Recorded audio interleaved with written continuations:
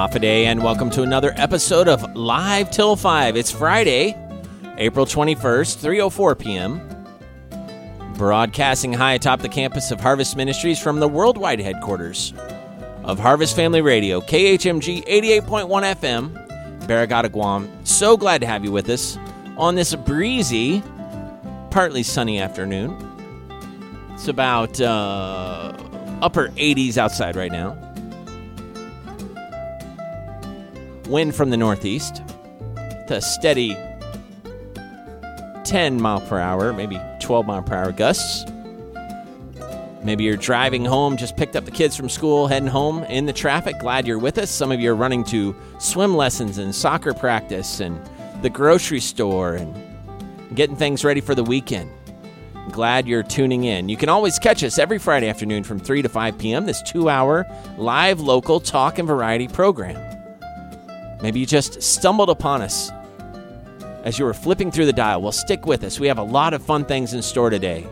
This show is intended to entertain you a little bit, hopefully put a little smile on your face, inform you of important things that are happening out there, edify you in your Christian walk, and encourage you and give you just a good alternative on a Friday afternoon. If you ever miss part of the show, you can tune in on Saturdays from noon to 2 and Sunday nights from 7 to 9 p.m. So catch us on the rebound this weekend. Saturdays, noon to 2, Sunday nights, 7 to 9 p.m. when we rebroadcast the show in its entirety. You can also go to khmg.org and listen online. So if you like to listen at your computer or with your phone, you can go to that website, khmg.org, listen live, or you can listen to the podcast of this show and all the other programs we produce here at Harvest Family Radio. So we just want to make sure that you stay connected with us. Find us on Facebook. Harvest Family Radio has a Facebook page, and we love to hear from you. Every week, we get people clicking on there, leaving us comments, following us, and we really appreciate that. It's a great way for you to get a hold of us as well. Send us a personal message to that. Give us some suggestions for this show and for other things we do here. Let us know where you're listening from. Sometimes we have listeners all around the world that are listening online, and we hear about that through our Facebook page. So thanks for tuning in. I am your host, Jared Baldwin. We've been doing this show now for over 4 years. We're on episode 212 by our best calculation, episode 212. And this is going to be a fun one today. We have a guest wing person coming up. I guess we could call her Our Girl Friday. Lindsay Nagengas will be up here with her husband, Lawrence, who is our regular segment host of This Day in History and also the stand-in host for the show when I'm gone. He's the guy with the deep radio voice and a lot of knowledge of history. And he also can predict every single drink when we play What's in My Coffee. Lindsay will be here with Lawrence as we play What's in My Coffee a little later, and she'll just be kind of in studio with us for 30 minutes or so this afternoon just to add a little gender diversification. I mean, it's just always a bunch of dudes up here. So we had such a good time with Sarah and Leah being in studio with us 2 weeks ago that we were like, you know what? We need to just have more female co-hosts up here. There might come a day where we have a female host of this show. When I go off island, maybe we'll have one of these co-hosts work up the courage to where they could just take over the show while I'm gone. We have so many talented people here, and a lot of fun personalities have been on the radio with us, so you just never know. Glad you're with us today, though. It is 3:08 p.m. on this Friday, the 21st of April, and the month of April, there are a lot of interesting observances. For example, this is Fair Housing Month, Financial Literacy Month, Fresh Florida Tomato Month, Global Astronomy Month, Global Child Nutrition, Grange, Holy Humor, Informed Woman Month, International Amateur Radio Month, International Customer Loyalty, International Guitar, International Twit Award, and Jazz Appreciation Month. These are all things happening in April, and we always like to just kind of touch base. And I got this list from Bob the librarian, by the way. Bob is a faithful contributor to the show. Always gives me good info. We're just coming off of April 14th through 16th, American Fancy Rat and Mouse Days. Yes, you heard that right. Boys and Girls Club Week is this week right now. Building Safety Week just ended. Canada Book Week is going on right now. Cleaning for a Reason, we're in the middle of that week right now. Consumer Awareness Week, we're in the middle of that week as well. We just ended International Dark Sky Week, and we're finishing up this weekend International Wildlife Film Week. How many of you, when you were kids on public television, used to watch that show? I forget the guy's name, Marty something, but he was basically a wildlife photographer. He had a show on PBS for years. It was Marty Something's America. Maybe some of you listening, you're screaming at the radio right now. I just can't hear you. It doesn't work that way, but it was Marty Something's Wild America or something, and he did these really neat wildlife movies, basically, and it was on where I was from, on PBS, Kansas City Public Television, every Saturday night, and so we would watch these broadcasts, and he would somehow get cameras into places that you wouldn't normally think, like he would have a camera over an eagle's nest or in a bear's den or something like that. And he would have it set up, and then you'd get to see and observe kind of how the wildlife lived, and they didn't even know they were being filmed. So always neat. I'll look that up a little later. It's Marty Something's Wild America, I believe. Anyway, his last name wasn't something. That's just what I'm trying to remember. National Student Leadership Week is finishing up tomorrow. National Toddler Immunization Week is finishing up tomorrow as well. And then, of course, these days that we are in, today being the 21st, is Kindergarten Day, National Chocolate-Covered Cashews Truffle Day. That's a mouthful. Wish I had a mouthful. School Librarian Day. Congratulations and happy School Librarian Day. Mr. Bob Shuck, faithful librarian and good friend to me personally and to the show. On the 22nd of April, tomorrow, Confederate Memorial Day in the states of Alabama, Florida, and Georgia. Earth Day. I've seen a lot in the news about things that are happening for Earth Day. Girl Scout Leader Appreciation Day. In God We Trust Day. National Jelly Bean Day tomorrow. Sunday, Army Reserve's birthday. Canada Book Day. Impossible Astronaut Day. International Macaroni Day. Oh, no. International Marconi Day. I'm not sure what that is. I think there's a Marconi Award out there for something in broadcasting. National Cherry Cheesecake Day. National English Muffin Day. You ever had a cappuccino chunk Wolferman's English muffin toasted with some Kerrygold butter on it? Ooh, that's good stuff.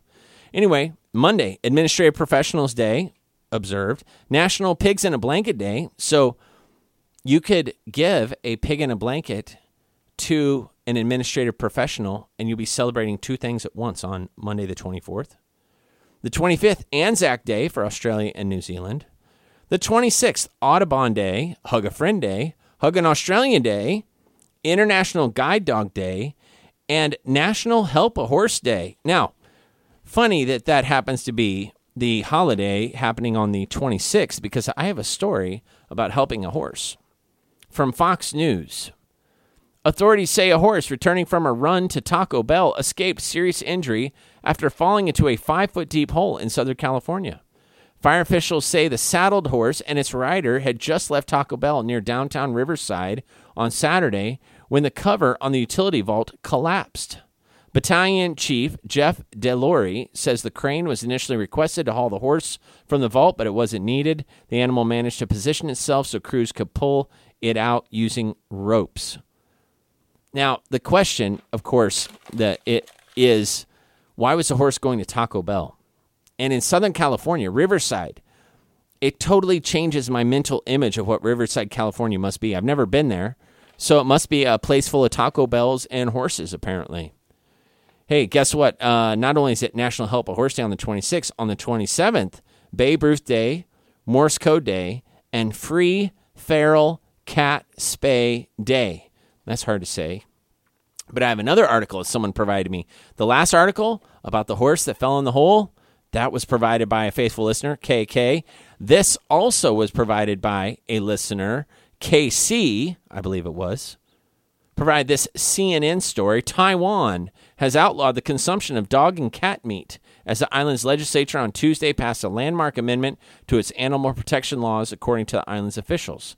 Taiwan's progressive ban is part of a growing trend across Asia to end the brutal dog meat trade. Previously, the Animal Protection Act only covered slaughter and sale of dog and cat meat, but this amendment specifically prohibits the actual consumption of dog meat, and that is welcome, according to Animals of Asia Foundation. The article goes on to say, Taiwan has doubled the maximum prison term for animal cruelty to 2 years, raised the fine to $65,500 for any act that deliberately harms animals and results in mangled limbs, organ failure, or death. Violators may also see their names, photos, and crimes publicized. According to Taiwan's Central News Agency, Taiwan President Tsing Ing-wen was seen frequently posing with her 2 cats on the campaign trail. She also adopted 3 retired guide dogs last year. Animal lovers pushed for the amendment after a string of shocking animal abuse cases. Last year, there were some that showed up on the news and things like that. But basically, Taiwan has outlawed the consumption of dog and cat meat.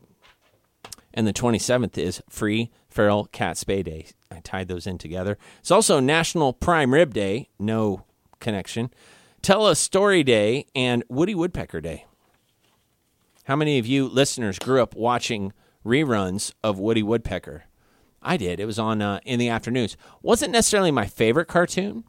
It was kind of irritating after a while because he was just so ornery and rebellious. But there was not much else on. There were like 2 channels that had children's shows on in the afternoon. PBS and then the local Channel 41, which showed cartoons. Woody Woodpecker happened to be the afternoon show. Now, in the middle of the day, of course, if you stayed home sick, you get to watch things like Big Valley and this one right here, our little bumper music every week, Bonanza. Loved watching that. Anyway, we're going to take a short break, listen to some harvest highlights, and when we come back, some idioms, the buck stops here, stranger than fiction, what's in my coffee, this day in history, and the topic of the day, cheese with Sebastian Basildua. Stick around, more Live Till 5 after this short break.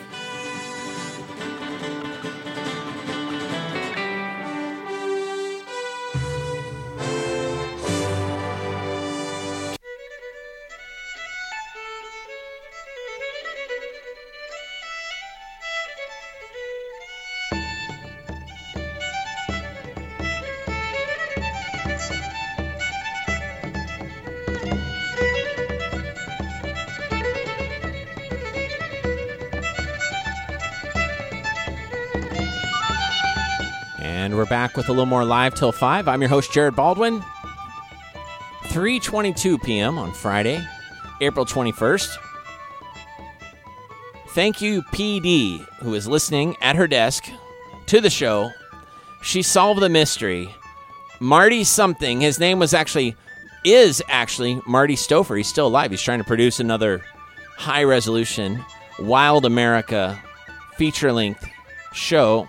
12 seasons, 120 episodes. Each episode was 30 minutes long. 1982 to 1994, which would put that right in the middle of my elementary, middle school, and high school years. And one of the most popular shows ever aired on PBS. Thank you, TB. You're listening also. I love when people text me during the show because it lets me know. It gives me inspiration. I can visualize that they're listening. Chris and I were talking during the break that not only Marty Stouffer's Wild America was good, but we both remember also watching Mutual of Omaha's Wild Kingdom with Marlon Perkins. And that was an Emmy Award-winning show. And for Best Informational Series, Outstanding Informational Series. So, Wild Kingdom. That was always a good one. Like Chris said, it had a lot of good cliffhangers in it. Will the gazelle escape the leopard? Come back after this short break from Colgate and Palmolive to find out if Mama Gazelle gets away. And spoiler alert, she didn't. Anyway, hey, we're back. Thanks for tuning in. It is 3:23 p.m. on Friday, April 21st. Hey, that gazelle had more of a fighting chance than dogs and cats in Taiwan did until that law was signed this week. So 3:24 p.m. if you're listening live. You can always catch us on the rebound, noon to 2 on Saturdays, 7 to 9 p.m. Sunday nights when we rebroadcast the show in its entirety, you can also download the podcast. We love it when people download the podcast because we can see who's been on our website, khmg.org. And Live Till 5 is just one lighthearted, lightweight show. But we produce a lot of good local programs here. Building Great Leaders with Dr. Les Olala. Heart of Harvest Asia. Living Redemptively with Dr. Doug McLaughlin. And other programs as well. And you can find all those on khmg.org, and you can download the podcast of all these different things, all this content that we're generating here. And we put a lot of hard work into that, we meaning Chris and Sebastian primarily, because they really care. They want to make sure that we're producing programs that will help you grow spiritually. This Friday afternoon program is more of a lighthearted approach. But everything we do here at Harvest, we try and filter through our philosophy. We're trying to help people develop a heart for God, and we're trying to use the medium of radio communication to do that. And we're doing it all around the world. I got CW listening, and he didn't watch Marty Stouffer's Wild America because he didn't grow up in Wild America. He grew up in another country, and he was watching shows like Skippy, which I don't think anyone else, unless they watch cricket or, Australian League rugby or things like that, would understand what Skippy was. That was a peanut butter brand where I was from, CW. But thank you for listening. I do appreciate it. Now, for one of my favorite segments of the show, hopefully you like it too.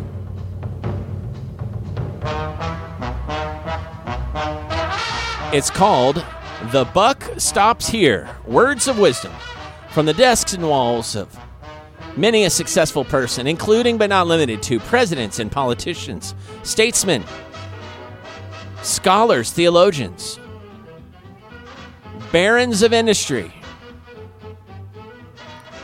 This person has a little sign on their desk. They're still alive. Has a little sign on his desk. He didn't invent the phrase, but he has it on his desk as a reminder.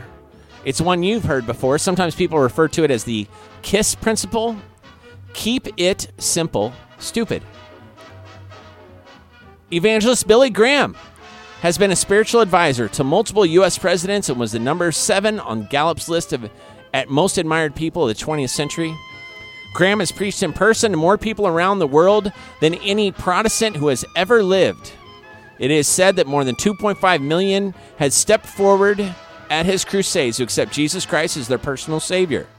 His lifetime audience, including radio and television broadcasts, had topped 2 billion with a B. He has said that his desk sign is there to remind him to keep his message simple so even the most uneducated person could understand the teachings of the gospel message. On the little sign again, the KISS principle, the sign on Billy Graham's desk says, keep it simple, stupid. And that is, the buck stops here.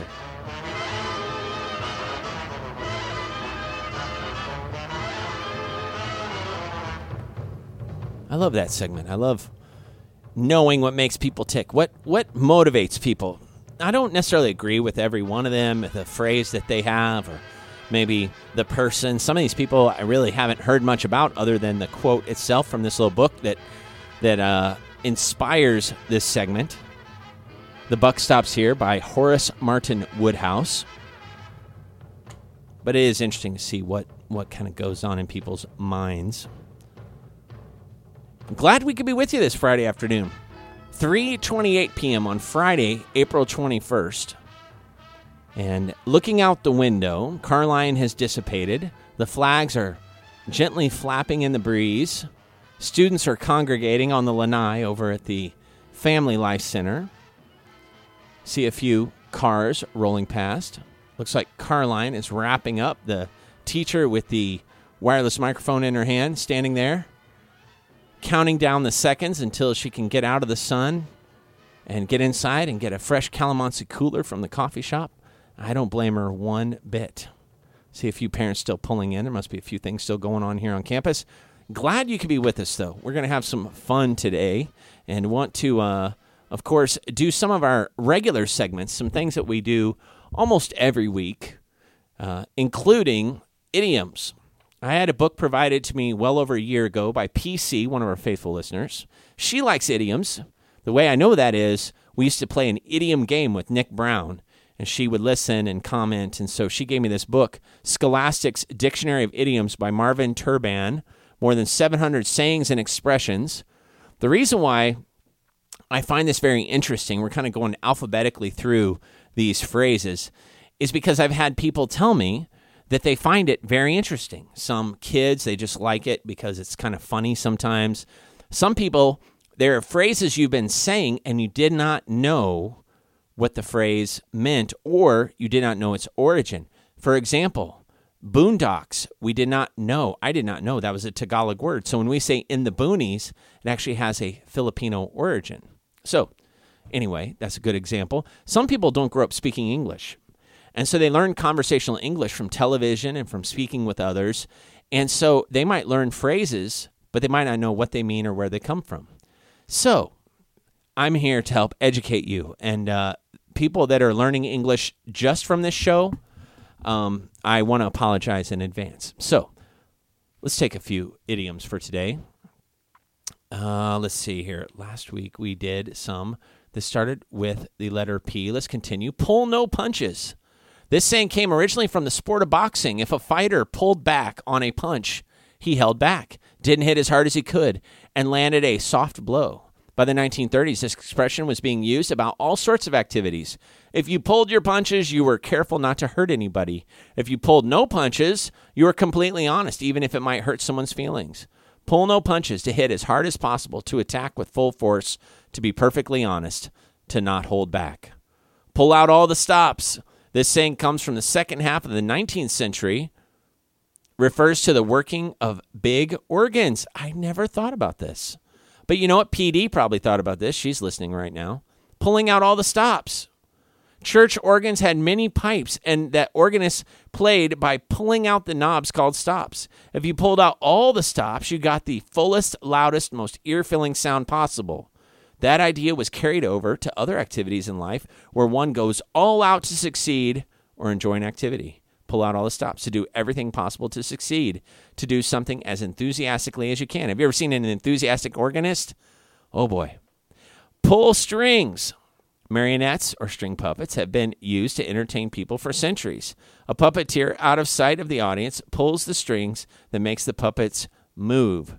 Pull the strings, to exert behind-the-scenes influence, to secretly control others from a distance as if they were puppets. Pull the rug out from under you. An American writer in the middle of the 20th century imagined a person standing on a rug, and then, all of a sudden, the rug pulled right out from under him or her. The person would be hurt or at disadvantage lying on the floor. The writer applied that image to destroying someone's expectations or activities. Pull out the rug from under you. Pull the wool over your eyes.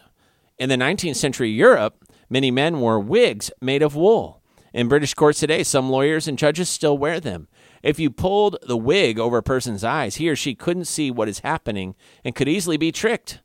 It was said that if a clever lawyer fooled a judge, he was pulling the wool over the judge's eyes. Now we use this expression to describe any act of cheating or trickery, to fool, deceive, or trick someone. I learned another one today. Pull up stakes. This has been a well-used saying since at least the 17th century. Stakes, or pointed pieces of wood, were often driven into the ground as markers to show the boundaries of an area of land. When you went out and pulled up the stakes, it often meant you were moving to a new location. This expression now refers to making a big move in one's life. When a circus left one town for another, the stakes that held the circus tents were pulled up too. It means to leave your home, job, or country and move to another location looking for something better. That's what it means to pull up the stakes. Pull your leg. By the late 1800s, people sometimes tripped other people by catching their legs with a cane or running a string across a sidewalk. So to pull someone's leg is really to tease them, to fool someone, jokingly try to lie about someone. You're pulling their leg. You're pulling my leg. Pull yourself together, man. There are many modern idioms that relate to becoming emotionally upset, blowing one's top, breaking down, falling apart, going to pieces, losing one's head, and so on. All of them suggest that you lose control of your feelings. So when people regain their composure and are calm again, They have pulled themselves together. Put all your eggs in one basket. The idea for this idiom goes back to the 1600s when someone realized that if you put all your eggs into one basket and then drop the basket, all your eggs would be smashed at once and you would have an omelet. Figuratively speaking, if you place all of your hopes and efforts on just one thing, you might lose everything. To risk everything to have at once a single idea or a plan to commit all the resources at one time, that is putting all your eggs in one basket. Put the cart before the horse. This is a popular idiom, was used in ancient Greece and Rome. This is one of the older idioms here. Has been used by great writers like Shakespeare and appears in many languages. Early on, everyone realized that the right order of horse and cart was the horse in front, cart behind. If you reverse that order, you wouldn't get very far unless you could teach the horse to push rather than to pull. For centuries, this expression has meant more than just wagons and equines, horses. If you do anything in reverse order, like get dressed and then take a shower, you get into bed and then put on your pajamas, take a test, and then you do your studying, you're putting the cart before the horse. An idiom with a similar meaning is lock the barn door after the horse is out or after the horse has been stolen. So to put the cart before the horse, to do things in backward or reverse order. Two more here. Put your best foot forward. Although this saying has been around since at least the 1500s, no one today is quite sure where it originated. The possibility is that if one leg of your pants is torn or dirty and you're meeting with someone new, you'd put your good foot forward to make a better first impression. So to make the best first attempt as possible, put your best foot forward. And finally, put your finger on something. I just can't quite put my finger on that. The idiom is easy to imagine. If you can actually put your finger right onto something, then you know exactly where it is. If you can recall something exactly, like a name and date, you're putting your finger on it. So it means to identify something precisely, to point out or describe it exactly. That is to put your finger on something. And if you can't, of course, then it would be the negative version of that, which would be, I can't quite put my finger on that. Those are our idioms for today. We're going to take a short break. When we come back, we're going to be joined in studio by a bunch of really nice people. I hope they get up here soon. I'm looking at our drinks from the hub and wondering, which one am I going to take? We're also going to be joined by Sebastian. So stick around. You're listening to Live Till 5. I'm your host, Jared Baldwin. This is episode 212 on this Friday, April 21st, 3:36 p.m. Stick around for more Live Till 5 after this short break.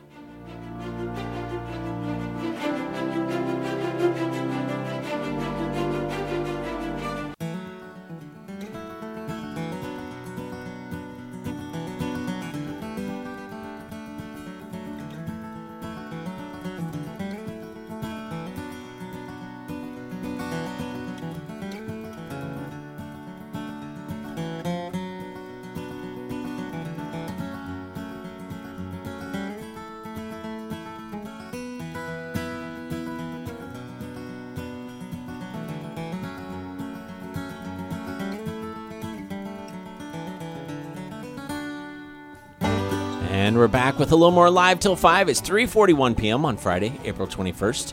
Episode 212 of Live Till 5. Now, we are going to go ahead and reveal, I think I already revealed the topic of the show, which is cheese. We're going to talk about cheese a little bit. We're waiting for our final two quiz contestants to arrive, Lawrence and Lindsay. They'll be up here shortly. But we can have a little small talk about cheese. You know, and then maybe we'll take a short break, and then we'll come back and play What's in My Coffee and have a little cheese quiz and things like that. I told Sebastian the topic of the day was cheese, and so he is earnestly prepared for this discussion. We were talking about cheese earlier, and I'd asked them if they had ever had the fudge recipe that had Velveeta in it. I don't know if any of you listeners have ever had that. It's really, I mean, there's really no bad fudge recipe anyway, but with Velveeta in it, it's pretty good. Pretty good. So now, Chris, tell us about that. So the one thing we all have in common, besides our love of radio and good humor and quick wit and debonair looks, is that we all lived in Wisconsin for a period of time. And I do remember listening in Wisconsin to public radio as I drive from Northland down to Green Bay or Northland up to Kingsford, Iron Mountain, Michigan area. And sometimes I could only pick up one channel, the public radio station, and they had it was like a call-in yard sale Yes. You call in and say what you had for sale, like a swap meet type thing.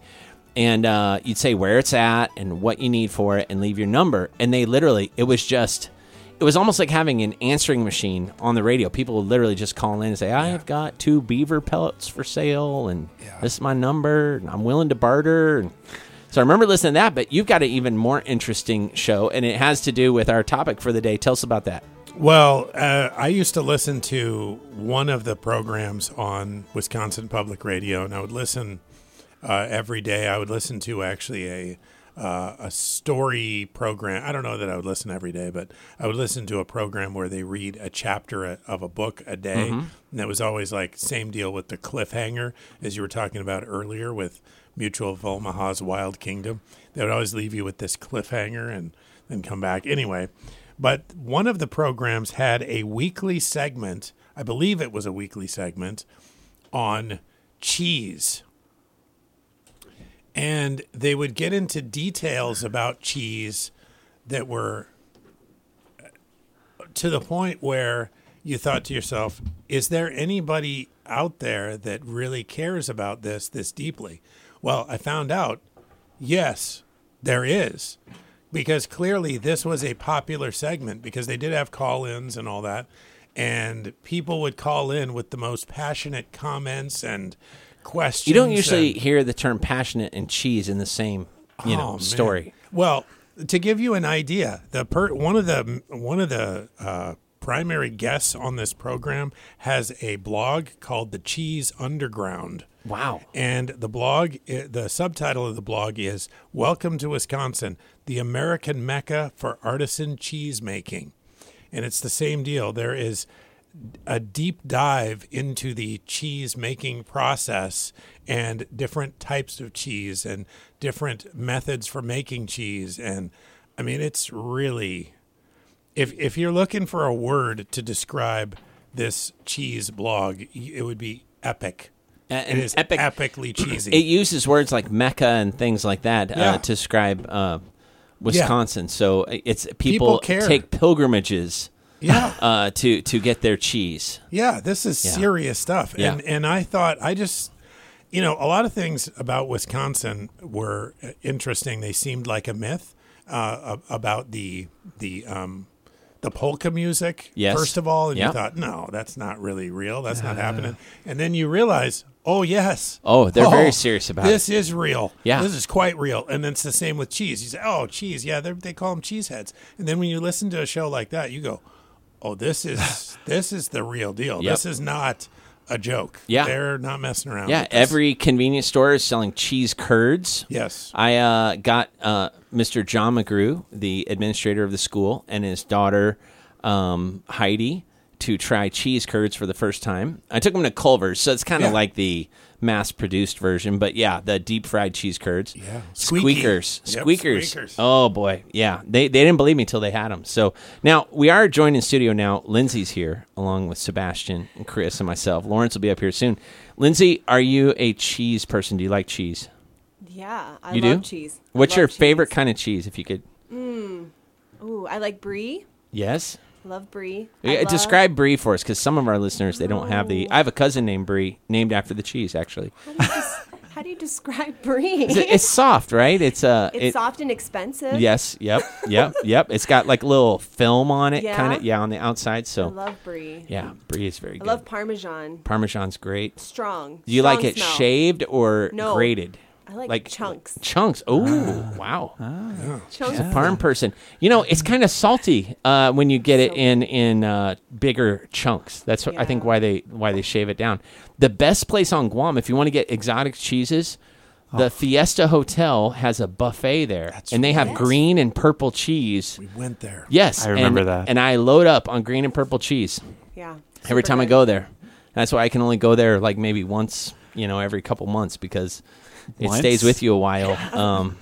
Green and purple Probably cheese. the best thing for you. Yeah, I had to look it up. The purple, I guess, is because of port wine, and the green is because of Oh man, I'm trying to remember what makes the green one green. But anyway, yeah. So cheese is our topic of the day. This is just our small, right. kind of our chit chat time here before we take a short break and come back to play our cheese trivia. But Sebastian, are you a cheese guy? Oh yeah, I love cheese. What's your favorite kind of cheese? I love mozzarella cheese because it's good on pizza. Oh yeah, yeah, sure. Because I love pizza. Yeah, I had. I think it was Sarah Rowe was asking me if I was going to talk about individually prepackaged, wrapped American cheese slices today. So now I just did. We used to call that at our house plastic cheese. Yeah. That's what we call it, plastic cheese. Can I? You can have a piece of plastic cheese on your sandwich. I do like it. I like it. I don't like the off-brand because the off-brand tastes like silicone caulk. Yes. But the like Kraft singles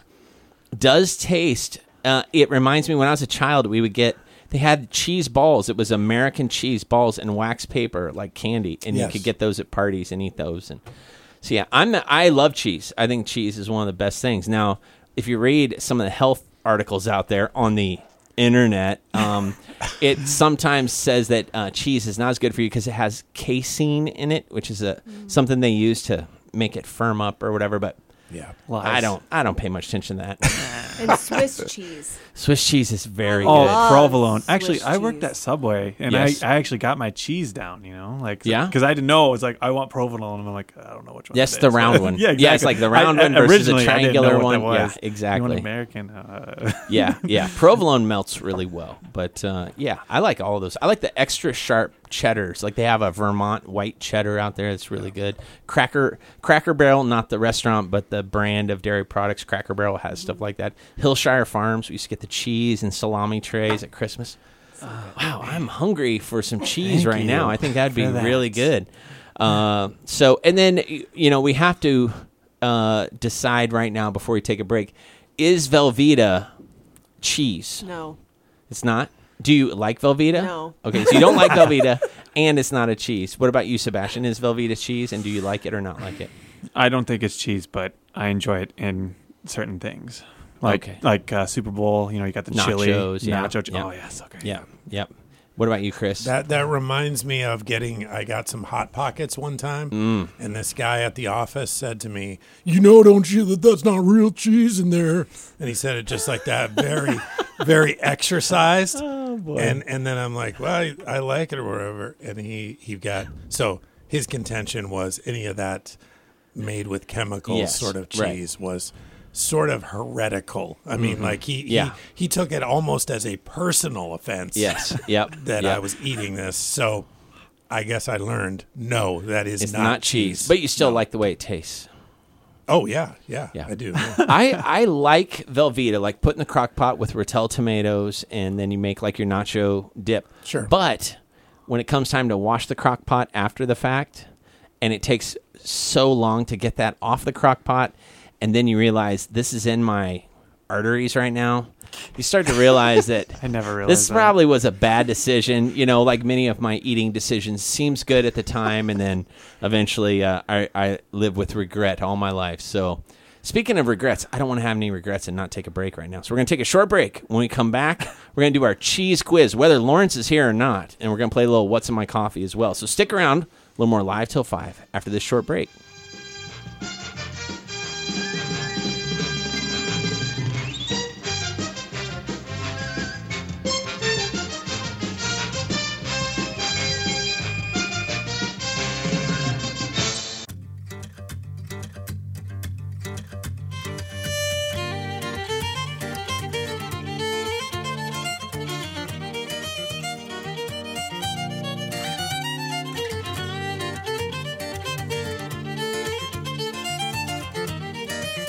And we're back with a little more Live Till 5, 3:55 p.m. on this Friday, April 21st.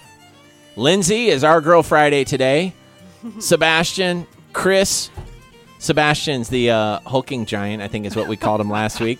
Chris Harper, all-around good guy, station manager. And me, your host, Jared Baldwin. And we're going to play a little What's in My Coffee to round out this hour because it's just a lot of fun. We've been doing this ever since. And so we don't want to go another second without mentioning that this segment's brought to us by Heber's Worldwide Coffee Shop and Bookstore, the best little coffee shop on Guam, offering an endless variety of coffees, teas, baked goods, Christian music, gifts, a few books, and the largest selection of Yankee candles in all of Barragata. I like it a lot. I go there every day. Not just Barragata, but the Hub, Hebrews Coffee Shop and Bookstore. Now let's play a little What's in My Coffee. We're going to go around the table and describe the drinks that we have, and then I'm going to do the big reveal before the top of the hour. And I do want to mention that the Hub is now selling hot malasadas every morning. We sold out every day this week. These are little donuts with cinnamon sugar, gently patted on the sides. They are sitting there. You caress it in a little napkin, and then you eat it in 2 bites. It's really, really good. And you can get a coffee malasada combo, which I'll talk about in the second hour. Chris, you have a hot drink. What does it taste like? This hot drink is a coffee drink. It tastes like it has a little bit of chocolate in it, but I don't want to give anything away, but I think I've guessed what it is. It's a little sweeter than your average chocolate coffee drink. I think it is a white mocha. Now, here's what they've done to me in the past. They've thrown me off by putting something else in the white mocha. Yep. And I think that may have happened today as well. Yes. And so I cannot name what the other flavor may be. That a white I'm mocha struggling with possibly something else. Possibly with something else. That's my guess. I guess I didn't describe it terribly well, but it's a chocolate coffee drink. Okay. Very smooth.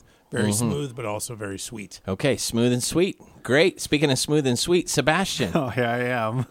Well, you know what? I also don't want to give this away, but You can give it away. No, that's the whole thing. Giving it away is fine. Lawrence does that every week. He picks it up. He's like, oh, this is a double half cappuccino with soy stirred clockwise.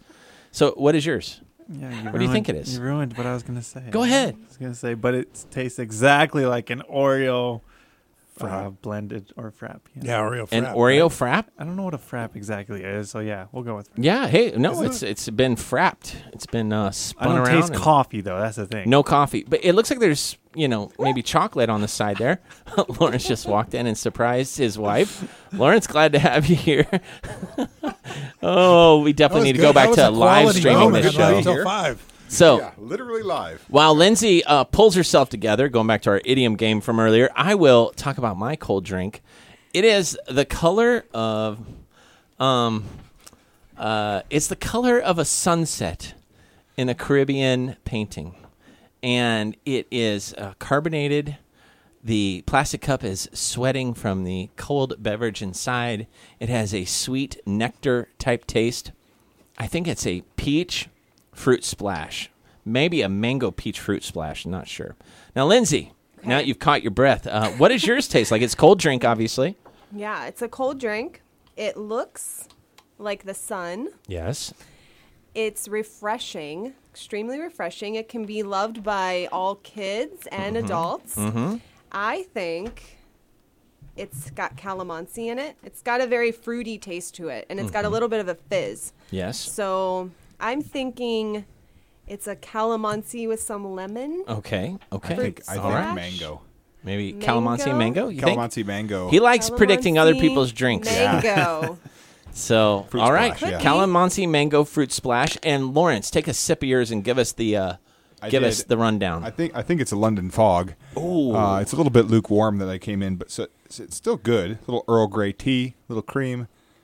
Get your London Fog down at the coffee shop. All right. Well, you know what? We're going to save the big reveal for after the news at the top of the hour. So, yes. So much suspense. We that's what we want. It's a cliffhanger, hanging from a cliff. That's why we call it cliffhanger. Yeah. So, listeners, stick around, and you'll get to hear the second hour of Live Till 5.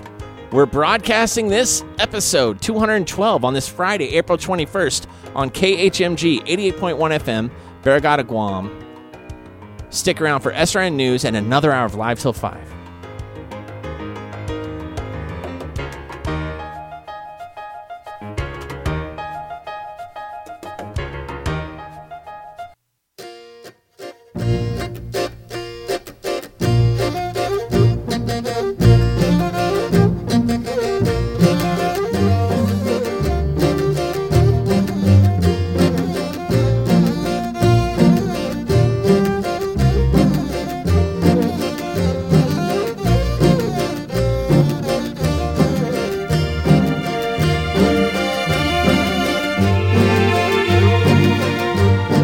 And we're back with a little more live till 5. It's 4:05 p.m. on Friday, April 21st. A little bumper music from the obscure Disney movie called Endurance.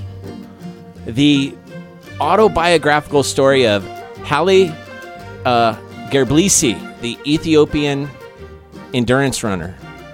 Great runner. And since the Boston Marathon was just this past week, I thought it'd be appropriate to play a little. This song's called Chasing the Bull from the Endurance soundtrack. Hans Zimmer. That's one of the best parts is actually the soundtrack. So a little Ethiopian music because, we're multicultural on this show. I mean, look at us. Yeah. A picture of multicultural. Yeah. Well, so we're from different parts of the Midwest, basically. Yeah. Okay. Now, Sebastian asks me every Friday morning, what's the theme of the show today? And some days I'm really at a loss. Today, I had cheese on my mind for some reason. So when Sebastian came by, I was like, what's the theme? I was like, cheese. And so Sebastian has prepared a cheese quiz for us, right? Oh, yes, I have. So you're going to, put us through the grater. I'm trying to think of good one. that's kind of a tie-in there. So Yeah. Okay, all right. He's gonna shred us. Sebastian, we will. That's what I was looking for. You can. Oh yeah, that's right. Duh. Oh, bro, Thank come you. on. People Man. are eagerly awaiting They the have drink sat in the name. car. Well, you on have their- your own special. They audience haven't gone there, into too. Kmart because they were They're waiting waiting. to know. Okay, all right. So now they We're can going go to do the once big we reveal on the drinks. Who had? First off, don't forget about the malasadas, folks, and they do go quickly, so you got to get them first thing in the morning. The deal is 1 for $1.50, which is a great deal. 2 for $2.50, or a large coffee and a malasada for $3, and then an additional $1 for each one. So you get 3 malasadas and a large cup of coffee for $5. That right there makes you happy for for hours. Hours. In fact, I was kind of hopeful when I saw that we were going to have some samples up here just to remind me of what it tasted like. I know. But they it sold does out make before you happy. noon. Yes, so- they were sold out before 10 today. Whoa. Okay, so you have drink number 1, right, Lawrence? Okay, you have the sugar-free vanilla London Fog. Hot. Oh. Who had number 2? Oh, it was me. And I called it right. It was the peach mango fruit splash over ice. Nice. Lindsay, you obviously, by marrying Lawrence, you guys are a power couple when it comes to predicting drinks. It is a mint calamansi. Mint! I have said never that. heard that before. Neither have I. You said When mint? you said it, I did said it off the air, I but turned you away did. and I did an eye roll like, yeah, mint. But it was, you got yeah, it right. for sure. Mint calamansi. Mint That is calamansi. great. Wow, that really So sounds no good. mango. It sounds like a No. Thai drink. We train. We train in the And week. no lemon. Well, you were I just said looking lemon. across at her Yeah, drink, though. they make that a lot when they come up Yes. here, and it looked a little That orangey in is the bottom. so good. I like the Wow. mint. With The mint is calamansi. refreshing in that. It is It doesn't. It refreshing. cuts some of the sweetness. It does. And Chris, he used the term smooth, and he thought it was maybe a white mocha with something. It's actually the creamy vanilla bean, Oh. hot. Oh, yes. And then, of course, for Sebastian. the blended drink that Sebastian's drinking, the purple Oreo, which is a taro Oreo frap. The purple Oreo. I was basically It's a right. taro I knew it looked a Oreo. little So the purple, base of but- it is not like vanilla; it's taro, which Yeah, is a very that's kind of good. a bland, sweet taste, very popular in this part of the world. Purple Oreo. It's actually a yam. I mean, I'm colorblind. It's like How sweet could I know? I'm potato. just kidding, I'm not colorblind. Sweet potato and Oreo frap is basically what it is. That Interesting. doesn't sound so appetizing. No, not necessarily. But you Taro. can tell your fans at home that you're eating your vegetables now. So there you go. Okay, so I'm now eating let's my talk about vegetables. cheese. Let's talk about cheese. Let's Jeez. talk about cheese. Lawrence, where are you on the cheese scale? Do you love cheese? Do you like cheese? You know, I love cheese. you're not lactose intolerant or anything. No, I definitely like cheese a lot. Okay. I love All right. cheese. Is this Okay. Munster cheese is one of my favorites. Munster. That's a Munster. soft cheese. You Yeah, can get it's that a sometimes soft. for sandwiches here. You yeah. can. It's got the orange edges. Mm-hmm. My friend in high school loved peanut butter and jelly. I love salami and Munster cheese. Not even on purpose. We brought those sandwiches from our own homes, and we'd trade probably 9 out of 10 days. So out of 2 weeks, I had a Munster and salami sandwich, and he had PB&J at wheat, and his is on white. So I was getting a great deal. I That thought. is a trade He liked up. that. Yeah, it Yep. really was. But he liked PB&J. So See, we I trade tried to almost every offload day. my Braunschweiger on wheat, and Gross. that is like it's liverwurst, basically Yeah. liver pate. Nobody I've had wants Shaped that. like a big. cheeses. Oh yeah, with the yellow skin. So bologna has a red skin on it. Braunschweiger has a yellow skin. Times are tough. Yeah, Times yeah. are tough back I then. think my mom was trying to get me to lose some weight. So okay, let's talk about cheese, Ready? Sebastian. It is all yours. All right, and I see Chris is not here. I think the pressure got to him. So Yeah, it did. He's Rick- outside the window listening. I call this the cheesiest quiz in the world. Nice. One fan. You got one fan. So here we go. Are you ready? Oh, he comes back. just Uh-oh, in he's time. here. I guess I'll add him to the list if he wants to join. Now, this quiz is multiple choice. We'll go around from Lawrence, Jared, Okay. and down over to Lindsay. So we're just this is not pop up or toss up. No. Pop up. Pop up. That's a weasel. All right. We have our own turn, so that's good. Yeah, Yeah. we won't talk over each other. Good. I'm glad we have this. All right. Question number 1. Which U.S. state produces the most cheese? A, Vermont, B, Wisconsin, C, California, or D, Oregon? I feel it's a trick question, but they have the Packers as their NFL team, so I'm going to have to go with Wisconsin. Okay, Wisconsin. I think for it's one. California, and I believe they were meat packers, not cheese packers. You're right. Oh. You're right, but it's the Cheesehead, and I almost said California simply because of their size and I the fact believe that they were producing everything. population-wise. Yeah. Yeah. But we'll see. Oh, well. We'll see. And Lindsay, what do you think? You know, I'm going to be different. And I'm going to say Oregon. Oh. So we got a Wisconsin, California, and Oregon. Lawrence is correct. It is Yeah. Wisconsin. All right. Good I job. went with my gut. Question so now it's number Jared's You two. have turn a to go cheese first. gut. Oh, well, I mean, we can just keep doing this. True or false? Shredded cheese is generally more expensive than a block of cheese. That's true. That's true. True. True. How big is the block of cheese? Oh, You do the shopping. I know. True. okay. Well, someone didn't want to go with their gut, which is good because it is true. There you go. Yeah, because it's the work of shredding it that they have to charge for, I I'm guess. just not going to add a point. put to- less- Yeah, it's you pay for the labor. But it's of- less cheese, I think. You get less cheese, You yeah. pay for So the per labor. ounce. You Yeah. pay for the shredding. labor of shredding. Also, just a quick fact about that Wisconsin. Wisconsin produced 2.8 billion pounds of cheese in 2013. Wow. Random. Yeah. Anyway, all right. So question number 3. I forgot I had little notes about the answers. The Sardinian cheese Casumarzu, I don't know how you say that, Italian for rotten cheese, is notable for containing what? A, seaweed, B, live maggots, C, maple syrup, or D, eggshells? None of those are good answers. Is there an F? No. Or an E? sorry. I'm gonna go with syrup. Maple syrup. I would do, since it's Sardinian, I'm thinking it's seaweed A. A, seaweed. I'm going to go with eggshells. Eggshells. Nobody wants to go with the maggots, and I bet that's the correct answer. And you But know what? anyways. You're correct. It is. No way. That's disgusting. It's made by. I didn't even introducing- want to believe that was real. Seriously. Yeah, they have cheese flies that they introduce, and they lay eggs in the cheese, Ew. They're cheese flies? which is then eaten by the larvae after Oh, they hatch. man. Yeah, I won't. They go go any in more for a into it. cheese nip. But it says beware: the maggots can leap up to 6 inches when disturbed. So, I won't be eating that Next cheese. Next Who question. was the first I person? I'm just giving you a warning, okay? Question number 4. What cheese saw its sales rebound in 1995 after the clay animated inventor Wallace of Wallace and Gromit declared it to be his favorite cheese? A, cheddar, B, Wensleydale, C, double Gloucester, or D, Stilton cheese. What was the last one? Stilton cheese. You guys know Well- Wallace and Gromit, right? Yes, Like the oh clay yeah. animated? Yeah. okay. Wallace and Gromit, Shaun the Sheep, Yep. Timmy Time. Yeah, of course. I always remember the cheese in that like Chicken Run. he's, like, always same having same cheese and animators. crackers. Oh, I know Chicken Run. Yeah. I think he went to the moon to get cheese because he thought the moon was made of cheese. Yeah. So Lawrence, what do you think? A, B, C, or D? I'm gonna go with A. Cheddar. Cheddar. Okay, I'm gonna go with the what was the Gloucester one? Double Gloucester. Double Gloucester. Okay. or Gloucester, as they probably say it there. But yeah, I'm gonna go with Stilton. Stilton. Y'all are wrong again. Wow. It's Wensleydale.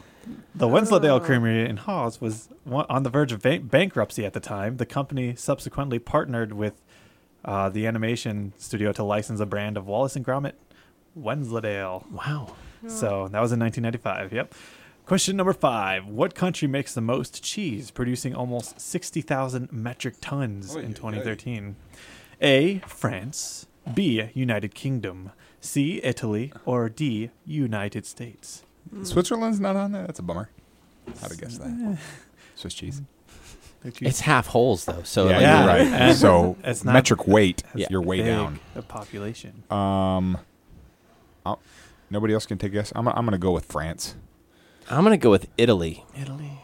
Well, I'll be different and go with the United States. Congratulations! It's the United States. There you go. We should have guessed. They had According to Wisconsin. the U.S. Department of Agriculture, the United States produced 5,855,000 metric tons in the 2013, and it's We also like the world's cheese. It's also the world's largest cheese exporter.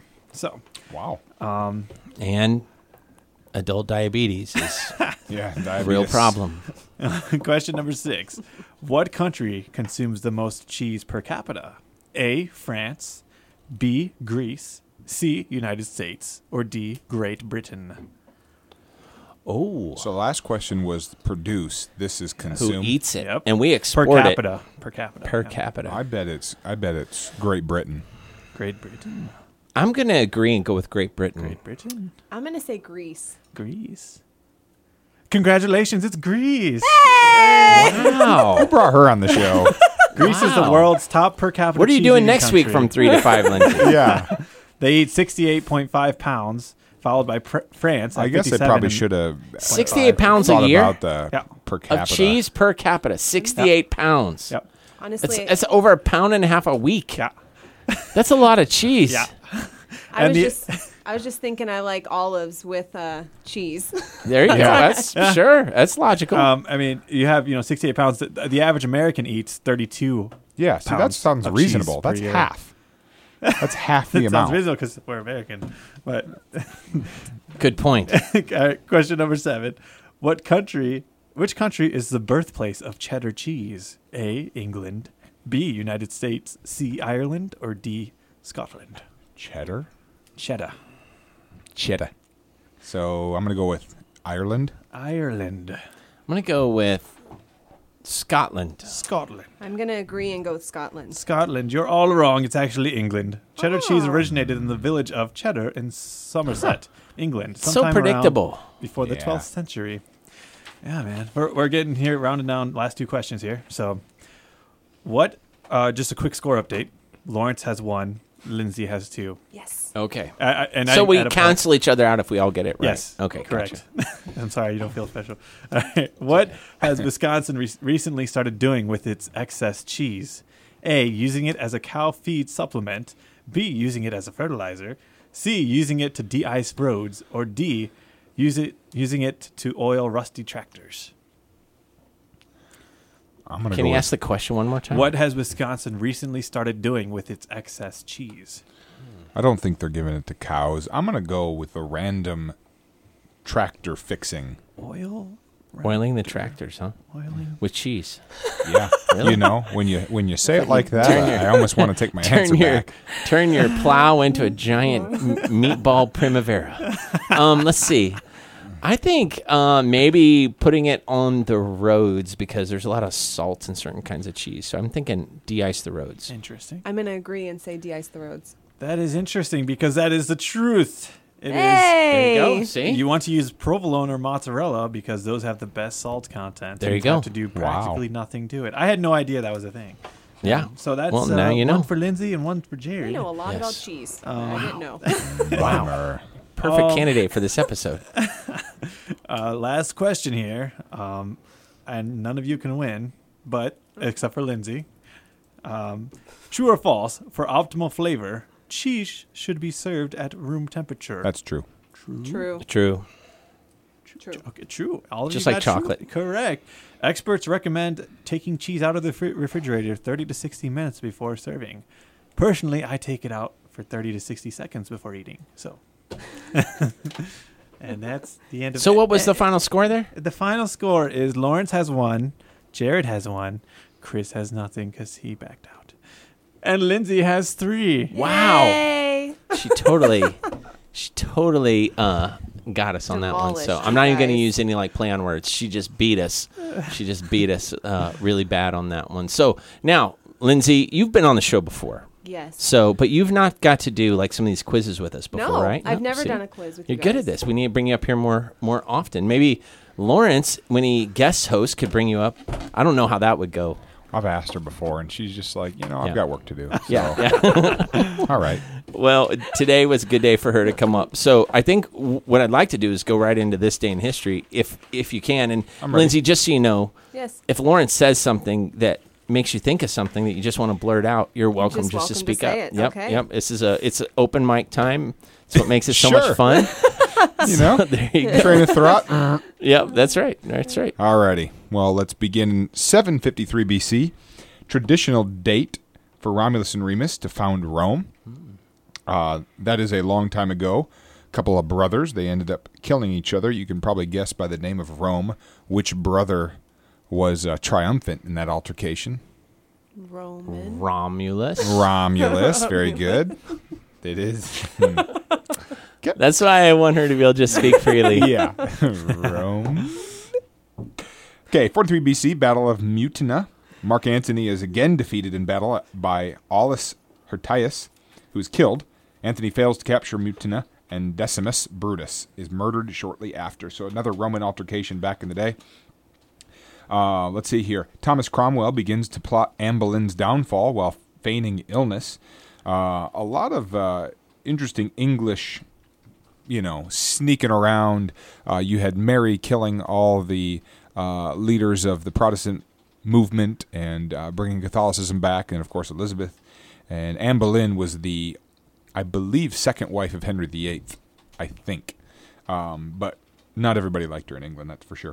1785, Catherine II of Russia confers on the nobility of the charter to the nobility, increasing further the power of the land oligarchs. 1789, John Adams sworn in as first U.S. vice president.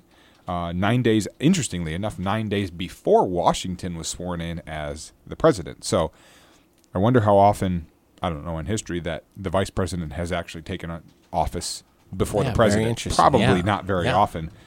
They do it almost at the same time now. I think the president goes first with the vice president shortly following.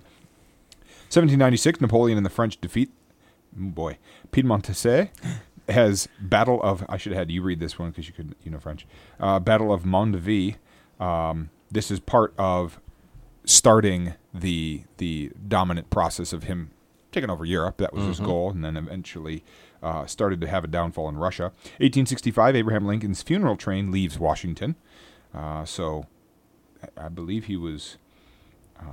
I thought the date of his death was in February, but maybe it was No, April. that would make sense. That he lied in state for a while and Yeah, that could have been.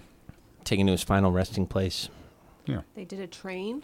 Yeah, that was a funeral procession, I guess they Yeah. had Probably back from in the D.C. all the way back 1860s. to Illinois. It Yep. could have been. It could have been.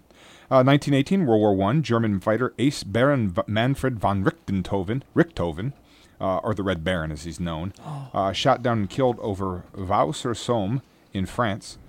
Canadian pilot Arthur Roy Brown is credited with the kill, but this guy was kind of the ace of aces. In fact, Snoopy, has his little plane. Battles him all the time, yeah. that, yeah. So he was one of the famous.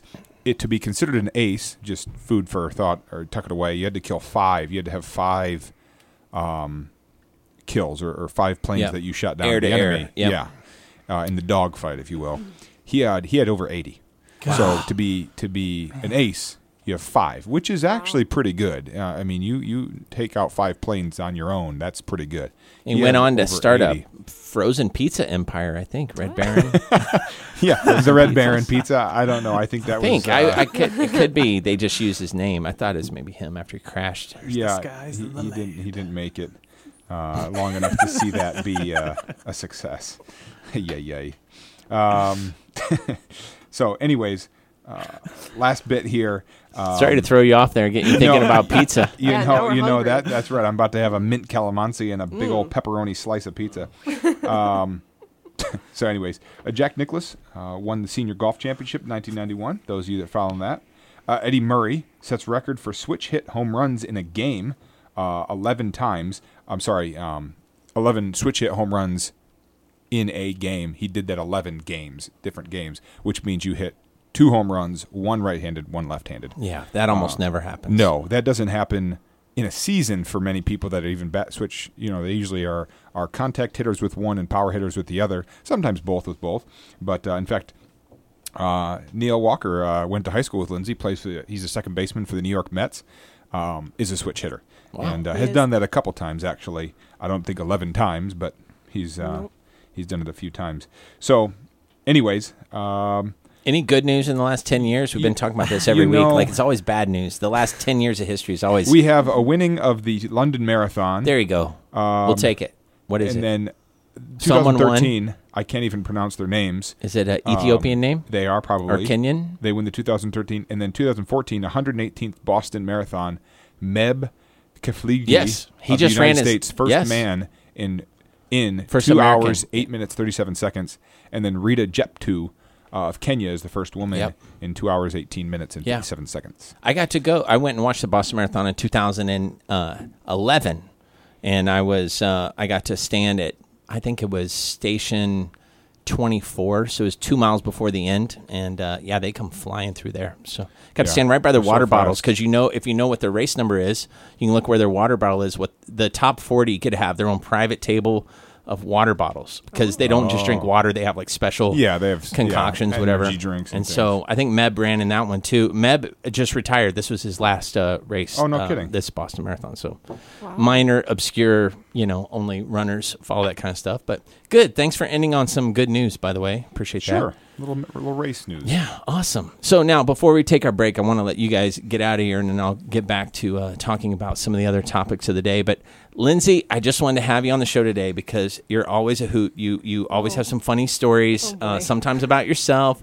sometimes about other people.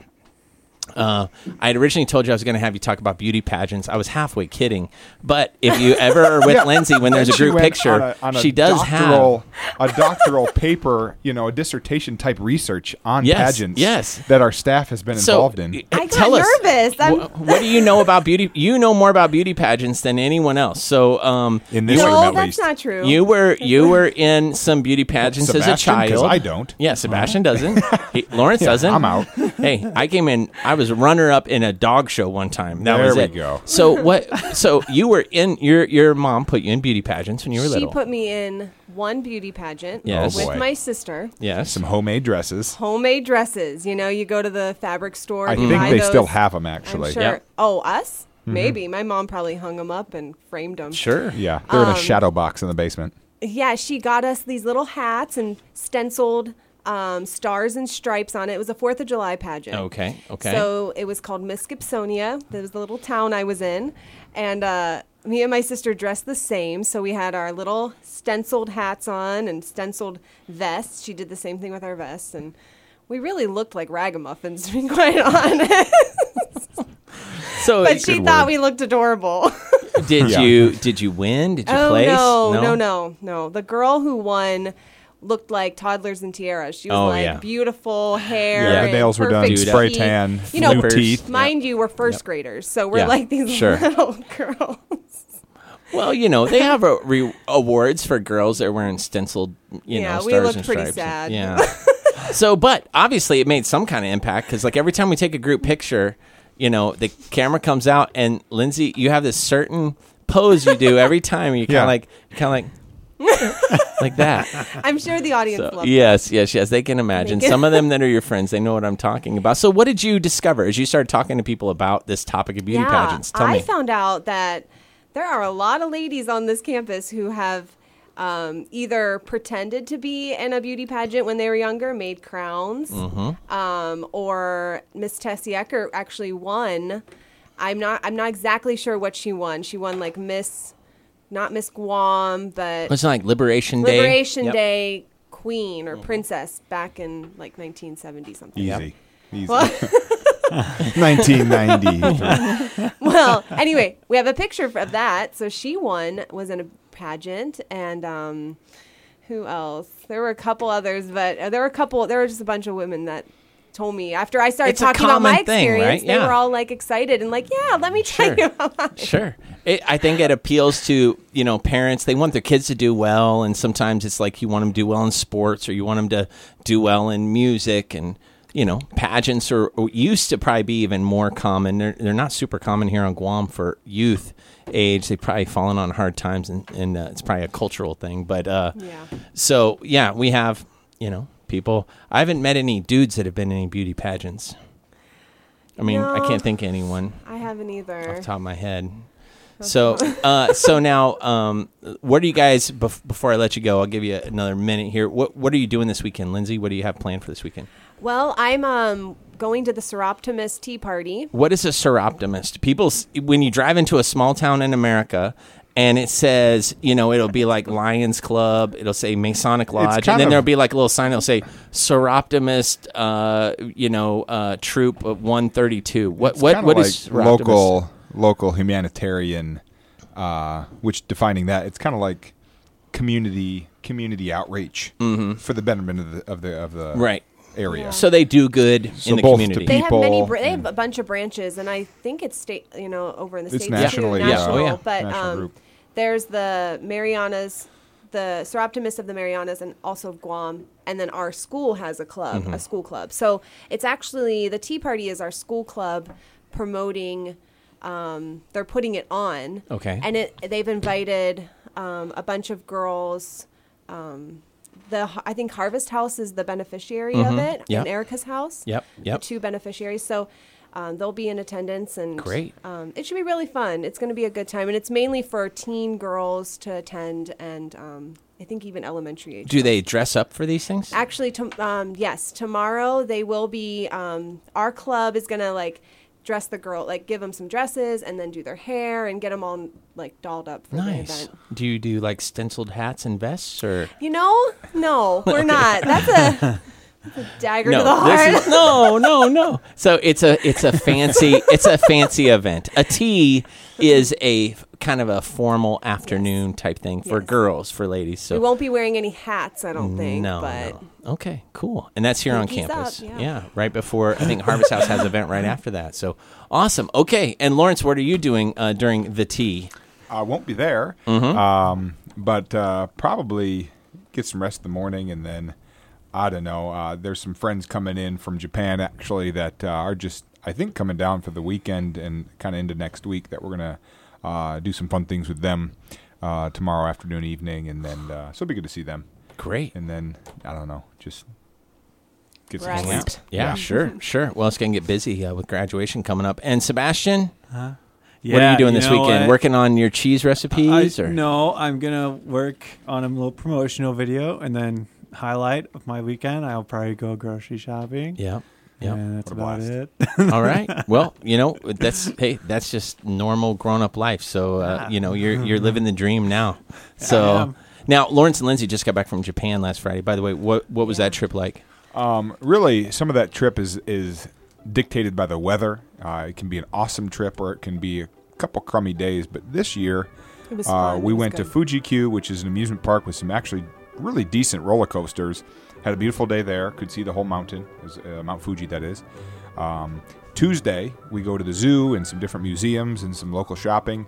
And it was quite the rainy day. Very cold, probably in the upper 40s, lower 50s, and just rain. So the kids did a good job of keeping their morale up, but it was a little chilly. Not used to that from coming from Guam.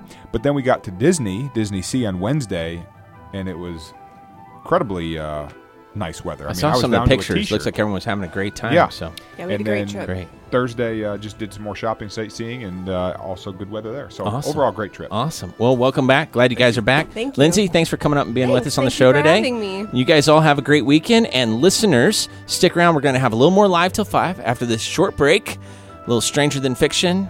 Going to talk a little bit about our touch of Dutch today. Seems like I come across something Dutch every week now. So stick around. More Live Till 5 after this short break.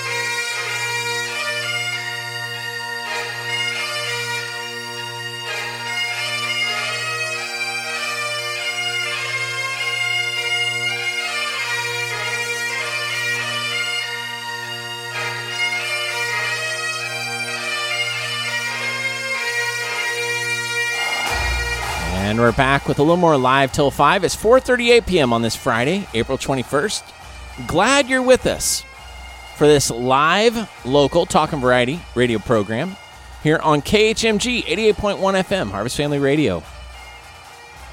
We have about 20 minutes left in the show, but no worries. If you missed part of the show, you can always tune in from noon to 2 on Saturdays or 7 to 9 p.m. on Sunday nights. Some of you might be listening during those times right now. Noon to 2 Saturday, 7 to 9 p.m. Sunday night. Catch us on the rebound or go to our website, khmg.org. Download the podcasts. A lot of different ways you can listen. You can listen live on your computer through khmg.org as well. And you can download some really great programs that we produce here locally at KHMG on our website, khmg.org. Go to Facebook. Let us know you're listening. Go to Harvest Family Radio on Facebook. Follow us. Send us a note. Send us a private message. Let us know what you think about the show, about all of our programs. Give us some ideas. Just give us a word about where you're listening from, what you like to listen to. We really appreciate when we get feedback from people because there's really no way for us to know how many people are listening over the airwaves. There's no technology out there that tells us how many people have their radio dial tuned to Harvest Family Radio. We can tell online. We can tell on podcasts. We get a lot of anecdotal feedback from people that say, hey, I was listening last week, or I really like that one thing you did. But we really don't get to hear back from a lot of radio listeners. The majority, they listen just like you. They drive down the road. They don't have a chance to let us know. But, boy, we sure do appreciate getting to hear from you. So we would love to get some feedback from you regarding this show. Now, from the Stranger Than Fiction segment of the show, news around the world. Here you go. I saw a picture of a Hyundai Santa Fe with big, overinflated tires. Now, a Hyundai Santa Fe is just a kind of a little crossover SUV, small vehicle. And you wouldn't think it could be used for something like what most people would use like a Range Rover for example. But if you paid attention at school, this is from Fox News, you would know that Sir Ernest Shackleton, you know his story. He was one of the great polar explorers and achieved many incredible things. But his mission to cross the Antarctica failed when his ship got trapped in the ice and sank. Saving his crew became his most famous exploit. Now, 100 years on, Shackleton's great-grandson Patrick has conquered Antarctica in a Hyundai Santa Fe. Not quite as heroic as Shackleton, it must be said, but still a first for a passenger car and an incredible achievement all the same, especially avoiding those deep crevices. Patrick admittedly said it was a bit of a worry. So much so that all four vehicles, the Hyundai and the three support trucks, were roped together in case one fell into the abyss. Let's see here. Patrick's SUV was modified for the 30-day, 480-kilometer trek from Union Camp at McMurdo and then back again, but not as much as you might think. Giant heavy-duty, low-pressure tires, special gearing and suspension, and preheater for the engine to cope with the bitter negative 20 degrees Celsius were all added to the vehicle. It also ran on aviation fuel. But apart from that, it was pretty much standard. Patrick said, I'm reluctant to compare what I did to my grandfather, but it is quite something to be the first to do this in a wheeled vehicle. A lot of people thought I would never make it. So I wouldn't have thought a Hyundai would make it across Antarctica. Also, news from around the world. Cristiano Ronaldo wants fans' respect after 100th Champions League goal. Real Madrid star Cristiano Ronaldo became the first player to score 100 goals in the Champions League when he netted a hat trick against Bayern Munich on Tuesday, then used the occasion to ask for more respect from the fans. So, interesting. You can go back and watch some of the highlights from the game. There's a lot of controversy surrounding two of the calls the refs made, including one which they say Cristiano Ronaldo was at least 1 full meter offsides, and then he scored. But he ended up getting... He's like at 103 goals now. So Chris Harper happens to be an expert in this topic of international football or soccer. Chris, did you see the highlights of his 100th goal that game? Yes, and he was offside. Yeah, was he offside for sure? He was a full yard offside. Yeah. And that was pretty indisputable. Places around the world now are using, like the Hyundai A-League in Australia is using video technology specifically on offside Yes. goals and on a number of things, and it's actually working fairly well. Yeah, FIFA is allowing for instant replay, I believe, on offsides, and then the goal being in or out, I believe, are the things that they're able to use that for. Right, and that there was also controversy on another call there, a sending off. Right, it should have been a sending off offense in the box, which would have it would have meant they would have played with only 10 players, could have changed the whole trajectory of the game. The thing that caught my attention when you were mentioning that, because as soon as I heard like soccer stuff, my ears perked up. Yeah. You know. So, but the thing I was mentioning, the thing that you mentioned that brought, that I thought was funny actually, is Cristiano Ronaldo demanding respect. He's one of the greatest players ever to play, and pretty much everyone you talk to says that. Yes. I don't know how much more respect a guy can get when everybody says you're one of the greatest players ever. Right, yeah. I think the next level of respect would be a golden idol. And then sometime during the day, someone blow a trumpet and everyone bow down. Short of that, he already has everyone's respect. All the players say he's one of the best. Yeah. All the pundits say he's one of the best. I mean, there's very few people criticizing this guy. Does he want it to go down to 0 and no one can criticize him ever? Yeah, That's a strange one, to be so paranoid that, after you score 100 goals, you're saying in the Champions League, which is very difficult, by the way, you're saying that you need more respect. I just don't see how he can get a whole lot more. So it's a funny. Yeah, he probably That's actually a funny have one. slightly less now for saying that. Right, people get it. Well, this is the criticism that you see of him is not for his playing; it's because of his arrogance and his attitude, and so I can see that people criticize him for that. But he's reaffirming it here, isn't he, with his comments? So I hadn't heard that. I know Maybe there's he's all the competing with controversy. Zlatan for most arrogant player ever. Although Zlatan has in his old age has really tamed and toned down. I mean, he started off very arrogant, but he's matured a lot. He plays for Manchester United now. Yep. And at 35 years old, he is much more, he talks about his teammates and his team and all that. Whereas in his younger years, it was all about what Zlatan was going to do. And Right, that's how he would talk talks. about himself in third person Still like does. that. Yeah, Still does. yeah. Zlatan will do this. Zlatan Yeah, will do that. it was like you don't have to cage a lion, or he would talk about himself in these crazy metaphors and similes. So He said, I came to France when he played for PSG in France. I came to France as a king, but I leave as a god.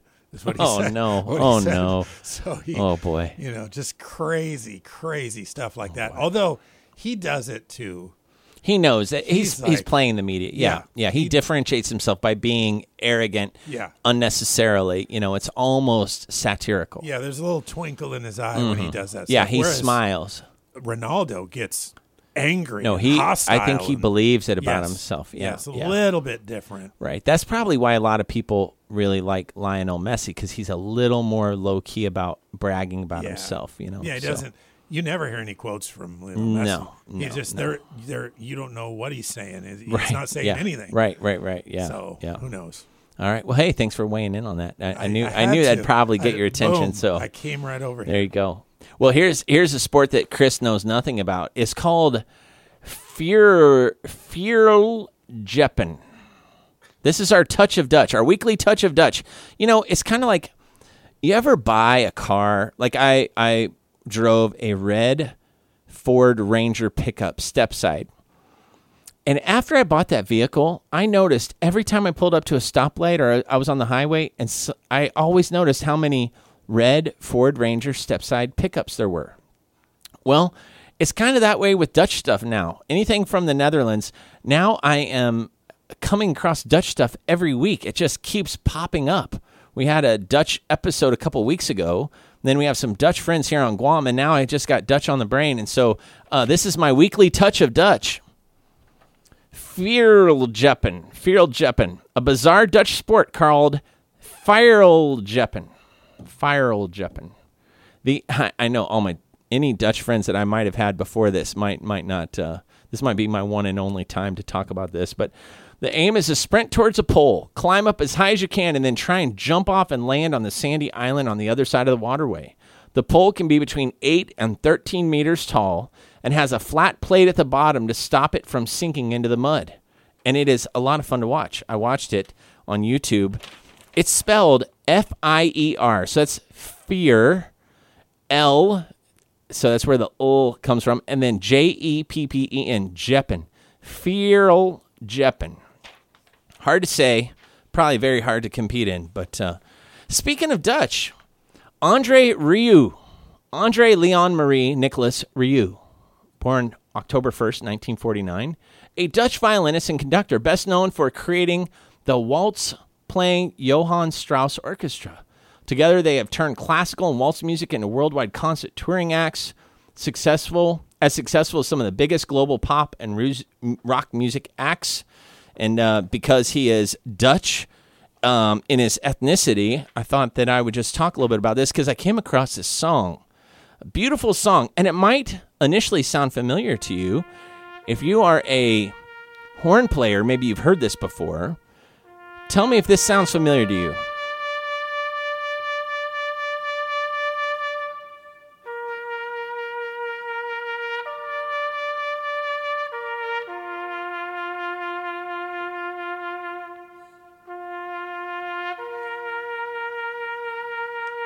This song is called The Silence. Il Silenzio. Instrumental piece with a small spoken Italian lyric in the middle, notable for its trumpet theme. Written in 1965 by trumpet player Nini Rosso, its thematic melody is being an extension of the same Italian cavalry bugle call used by the Russian composer Tchaikovsky to open his Capriccio Italian music, often mistaken for what song? That's correct, the U.S. military bugle call, Taps. This song, The Silence, Il Silenzio, has become the instrumental standard that has sold around 10 million copies worldwide. It has been the number one hit in Italy, Germany, Austria, and Switzerland. It sold over 5 million copies by the end of 1967. Rosso was awarded a gold disc for that. On January 9, 1965, it reached number one position in Australia, stayed on the charts for 19 weeks. And in the UK, it peaked at number 8 on the record retailer singles chart. United States, it reached number 32 in the Billboard Easy Listening charts. Il Silenzio. But the thing that really got me thinking about it was I had seen something pop up on social media that said this song was the song behind Taps, but it's actually not true. So you cannot believe everything you read on the internet. Matter of fact, the story of Taps is a song that's played at many military funerals and things like that. The 24-note melancholy bugle call known as Taps is thought to be a revision of the French bugle signal called Tattoo that notified soldiers to cease an evening's drinking and return to their garrisons. It was once sounded an hour before the final bugle call at the end of the day by extinguishing fires and lights. The last 5 measures of Tattoo resemble taps. The word taps is an alteration of the obsolete word tap-toe, derived from, again, the Dutch tap-toe. Tap-toe was the command tap-toe, meaning to shut or to tap off the keg, to close the keg, stop drinking, get back to the garrison, get back to the barracks. Music was made the official Army bugle call after the war, the Civil War, that is, but not given the name Taps until 1874. So this is a beautiful song, Il Silenzio, but not the same as Taps. But many bugle songs have similar melodies to them. I just thought it was a beautiful song. And this rendition was Andre Rieu, Dutch violinist and orchestra director. And I thought you might enjoy that pretty song. I'll let this play out.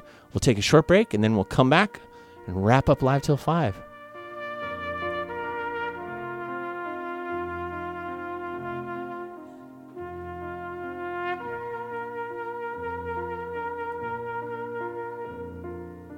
Walk with me, Lord, God, walk with me. Walk with me, Lord, God walk with me while I'm on this old tedious journey. I want Jesus to walk with me. Take my hand. And we're back with the last few minutes of Live Till 5. I'm your host, Jared Baldwin. Friday, April 21st, episode 212, almost completed here. Just want to take a minute and thank you for listening to these 2 hours of the show. Let me run one final idea by you here.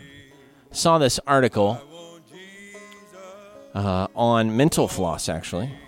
I think it was Mental Floss. But it was quoting a Harvard Business Review and a Journal of Experimental Social Psychology article. Basically, the article is entitled, "Want Something? ? Asking up in person is 34 more times effective than email." So people seem to fear face-to-face rejection and inconvenience of having to set up meetings and things like that. So what happens is people tend to send emails or texts instead of talking to someone and asking them for something in person.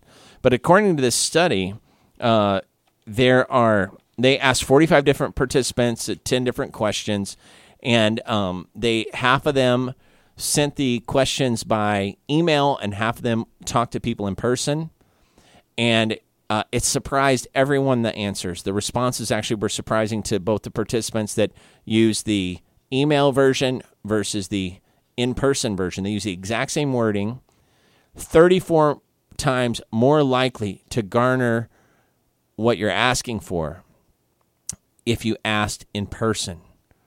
Everyone is surprised that the email was not equally as effective, which kind of shows the shortcomings of where we've developed in our communication. That, yes, we have all these convenient ways to communicate, but they're not necessarily more effective. Now, there's a lot more research to be done on it, but the bottom line lesson, and this was just published April 12th, 2017, Harvard Business Review, you can look it up. The bottom line is, if you want to know something or you have to talk to someone, you are so much better off going and just talking to them in person. Don't turn it into an email or a text unless that's the only way you can do it. It's a lot better to talk to people in person. It's totally worth it. Now, asking you in person right now, if you don't have a church home, come visit us at Harvest Baptist Church this Sunday morning. We'd love to have you. 10:30 a.m. is our morning worship service, and this week, I have the privilege of preaching. And so I don't get to do that every week, but this week I get to. I'd love for you to come and be my guest at Harvest Baptist Church, 10:30 a.m. Sunday morning. If you're listening to this Sunday night, maybe you can catch the live stream rebroadcast on our website, hbcguam.net. You can catch our podcast of this show and many other great shows on khmg.org. But please, come visit us at Harvest Baptist Church if you don't have a church home. If you do have a church home, be faithful to that. Go somewhere where they open God's Word and they preach the truth from God's Word, not man's opinion, not tradition, but what does the Bible have to say about it, and read it for yourself. You'll be glad you did. And this is Live Till 5. We're wrapping up this 2-hour broadcast on this Friday, April 21st. Glad you could be with us. You're listening on KHMG 88.1 FM, Barrigada, Guam. Have a great weekend.